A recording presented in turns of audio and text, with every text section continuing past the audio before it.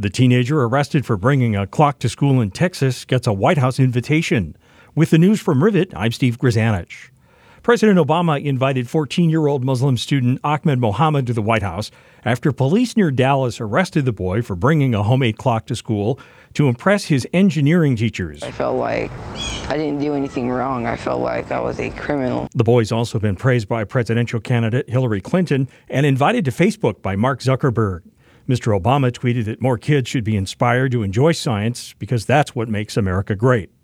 A sixth body has been recovered following flash flooding along the Utah-Arizona border.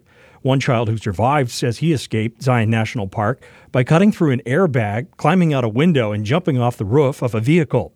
At least 12 people died in the flash flooding. 2 people have been seriously injured, and between 200 and 300 people have sought medical help after Hungarian police used tear gas and water cannons to stop migrants and refugees from entering the country. UN Secretary General Ban Ki-moon says refugees deserve better treatment. I was shocked to see how these refugees and migrants were treated. It's not acceptable. Elton John might not have received a phone call from Vladimir Putin after all.